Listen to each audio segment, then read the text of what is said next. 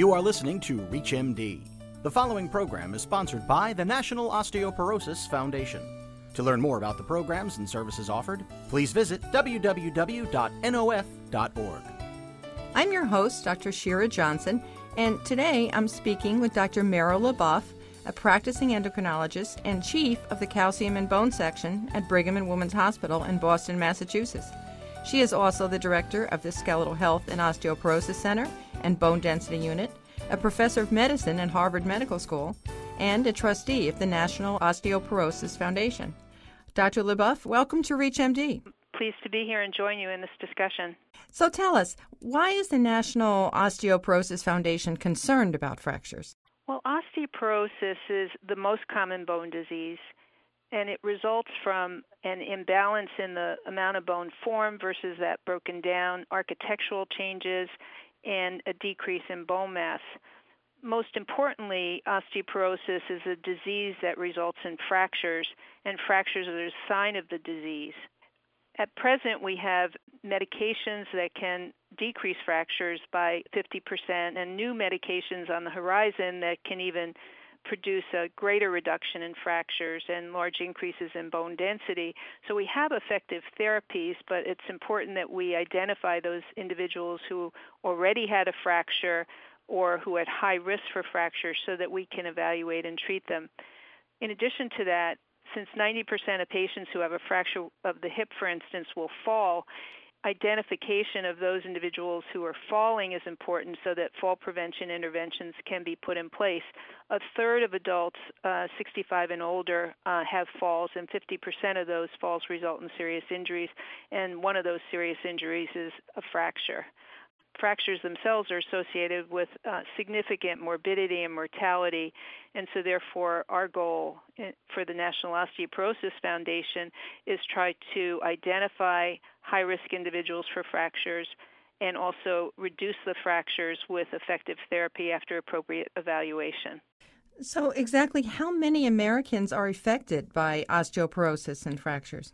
Approximately 10 million Americans have osteoporosis, and another 44 million Americans have low bone density that increases their risk of fracture. 54 million Americans have osteoporosis or at risk for osteoporosis. Half of women age 50 and older will have an osteoporotic fracture in their remaining lifetime. Approximately 20% of men age 50 and older will develop an osteoporotic fracture in their lifetime. So overall, there are 2 million fractures each year that are attributed to osteoporosis, and many of these can be prevented. Why should healthcare providers be concerned about secondary fracture prevention? Well, many osteoporotic-related fractures can be prevented, but because of the magnitude of the problem and the urgency to address it now, causes us to focus on the highest risk individuals, and those are individuals who've already experienced their first fracture. Fractures result in a vicious cycle of subsequent fractures, so we're trying to identify, for instance, the patients with hip fractures who are extremely high risk for another fracture, as well as severe functional limitations and even mortality. A fracture is a sign of osteoporosis, and therefore, if the first fracture is not recognized and therefore not diagnosed and treated, it makes it more likely that there'll be a second or even a third fracture. In terms of the fracture risk, for example, in an individual who's had a hip fracture, there is a 2.5-fold increased risk of another fracture, and some of those fractures occur on the other hip and within the first year following a hip fracture. Spine fractures are often not clinically evident, and in fact 75% of spine fractures are not clinically evident with signs of back pain, for instance. And these fractures can be identified with x-rays or with a special test called vertebral fracture assessment on the bone density machines. Patients with a spine fracture have a 5-fold risk of a future spine fracture, often within the first year, and a 2-fold risk of a hip fracture. Therefore, patients who've had fractures are at increased risk for fractures, and new data show that there are functional impairments following hip fractures, but also other fractures as well. So, for instance, after a hip fracture, 40% of patients aren't able to walk independently, and 80% of adults who have a hip fracture also have restrictions in their other activities of daily living. Which then makes them more prone to another fracture. Yes. That's some pretty startling numbers. Now, the U.S. lags behind the rest of the world in regard to secondary fracture prevention. Why is the USA different? The United States is striving right now through efforts for the National Bone Health Alliance and the Fracture Liaison Service to implement programs across the United States for secondary fracture prevention.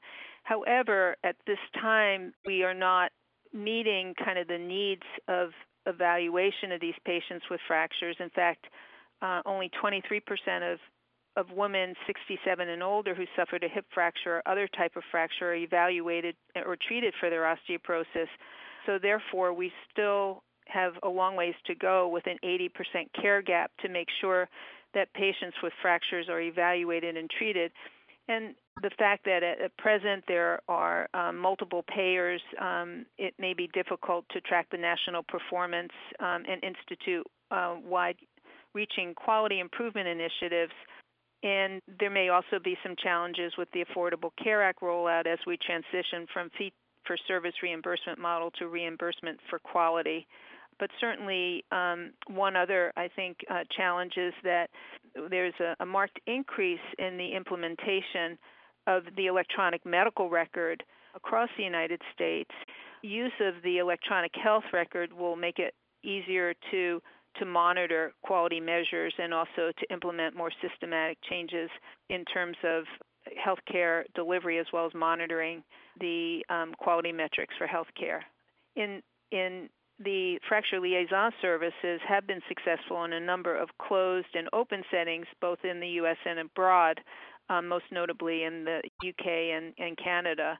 One important point to note, however, is that in the United States, we do have Medicare, and Medicare pays for approximately 80% of the annual 2 million fractures, with hip fractures accounting for 72% of those costs. So if we're able to reduce hip fractures, we certainly can reduce costs, and there's evidence now that primary and secondary fracture prevention reduces healthcare costs. So in your opinion, do you think clinicians can be doing a better job? I think it's important to increase awareness about osteoporosis and to also implement metrics for quality improvement for the care of osteoporosis. Right now, as I mentioned earlier, there's an 80% care gap, and only 23% of women aged 67 and older who've suffered a fracture are tested or treated for their osteoporosis. And so therefore, we certainly have a long way to go to get to more than 90% of patients who have a fracture evaluated and treated. In the United States, however, individuals who present with cardiovascular symptoms, more than 90% of them are evaluated and treated for the underlying heart disease. So for osteoporosis, our goal is to try to increase awareness, identification, and treatment of the many patients with osteoporosis who can benefit from effective therapies that we have, as well as other programs such as fall prevention and strategies to try to reduce the risk of falls. Would you like to explain why there's a focus on this now? The National Osteoporosis Foundation has adopted the 2020 vision of the National Bone Health Alliance, which includes many organizations and stakeholders in the care of osteoporosis. So the goal for the NBHA is to reduce secondary fractures by 20% by the year 2020. To reach this goal, the National Osteoporosis Foundation estimates a total of 1,000 fracture liaison programs are needed. Currently, there are approximately 150 to 200. So if you're just tuning in now, you're listening to ReachMD. I'm your host, Dr. Shira Johnson, and I have the pleasure of speaking with Dr. Meryl LeBoff about osteoporosis, fractures, how they affect men, women, economics, and mortality and morbidity. You know, you've mentioned the FLS program. Some of our listeners may not know what that is. What is an FLS program? What does it stand for, and what can it do? The Fracture Liaison Service, an FLS program, is a coordinated system of care. Key members of a Fracture Liaison Service include an FLS coordinator, a nurse, a physician assistant or nurse practitioner, and a physician champion whose goal it is to prevent future fractures. And the focus is on tracking post-fracture care to make sure that individuals who had a fracture get a bone density test by dual X-ray absorptiometry, which is widely available across the United States, and appropriate evaluation of laboratory tests to look for secondary causes of osteoporosis, some of which may be reversible. In addition, the FLS service will strive to have fall prevention training and start and continue pharmacotherapy over time and to monitor adherence to therapy. The clinical pathway was implemented post-fracture to make sure the patient is treated for their underlying disease of osteoporosis and that the patient stays on treatment. And that would make sense because from what you've told us, then future fractures can be eliminated or prevented. Yes. What are the other benefits offered by the FLS programs? Well, the FLS program has greatly reduced the number of costly and serious recurrent fractures by identifying and appropriately treating post-fracture patients and recognize that this group is at the highest risk for future fractures. It helps to provide better care for fracture patients, to also make sure that they receive calcium and vitamin D and have an evaluation so that reversible causes of osteoporosis are addressed and treated, and then implement programs to improve the physical therapy as well as balance training and fall prevention approaches. Based on studies from overseas largely, as well as some in the U.S., there are better patient outcomes and there are lower costs, largely due to the prevention of future hip fractures. Which is significantly important. That's very good. Yes. What are some examples of successful programs in practice? One of the most successful is the Kaiser Permanente Healthy Bones program, and this is a closed system, a HMO program that reduced the expected hip fracture rate by 38% since 1998. We have a program at Brigham and Women's Hospital where we have put in place a program called the Brigham Fracture Intervention Team Initiative, where patients who are admitted with a hip fracture are evaluated with a calcium vitamin D level, and the hip fracture patients get vitamin D, and then our endocrinologists evaluate these patients for secondary causes of osteoporosis after the hip fracture, and then we seek to evaluate and treat them as an outpatient as well. So this is a program that we've been putting in place where we actually put modifications in our electronic health record so that we can help work with our orthopedic surgeons and our champion orthopedic surgeons to really advance the care of the osteoporosis underlying the hip fracture. Geisinger achieved a $7.8 million cost savings over 5 years with a fracture liaison service, and others are utilizing some of the key educational features from these programs to implement fracture liaison services at their hospitals. You know, in a short amount of time, you've given us a lot of information that clinicians may be interested in that will decrease mortality, morbidity, cost prevention, secondary fractures. If a clinician listening to this program is interested, where can they go for more information? The National Osteoporosis Foundation is launching the Fracture Liaison training course and offering a Fracture Liaison certificate program. This information is available on www.nof.org, and that's National Osteoporosis Foundation, www.nof.org, and there's CME credit available for participants in this program.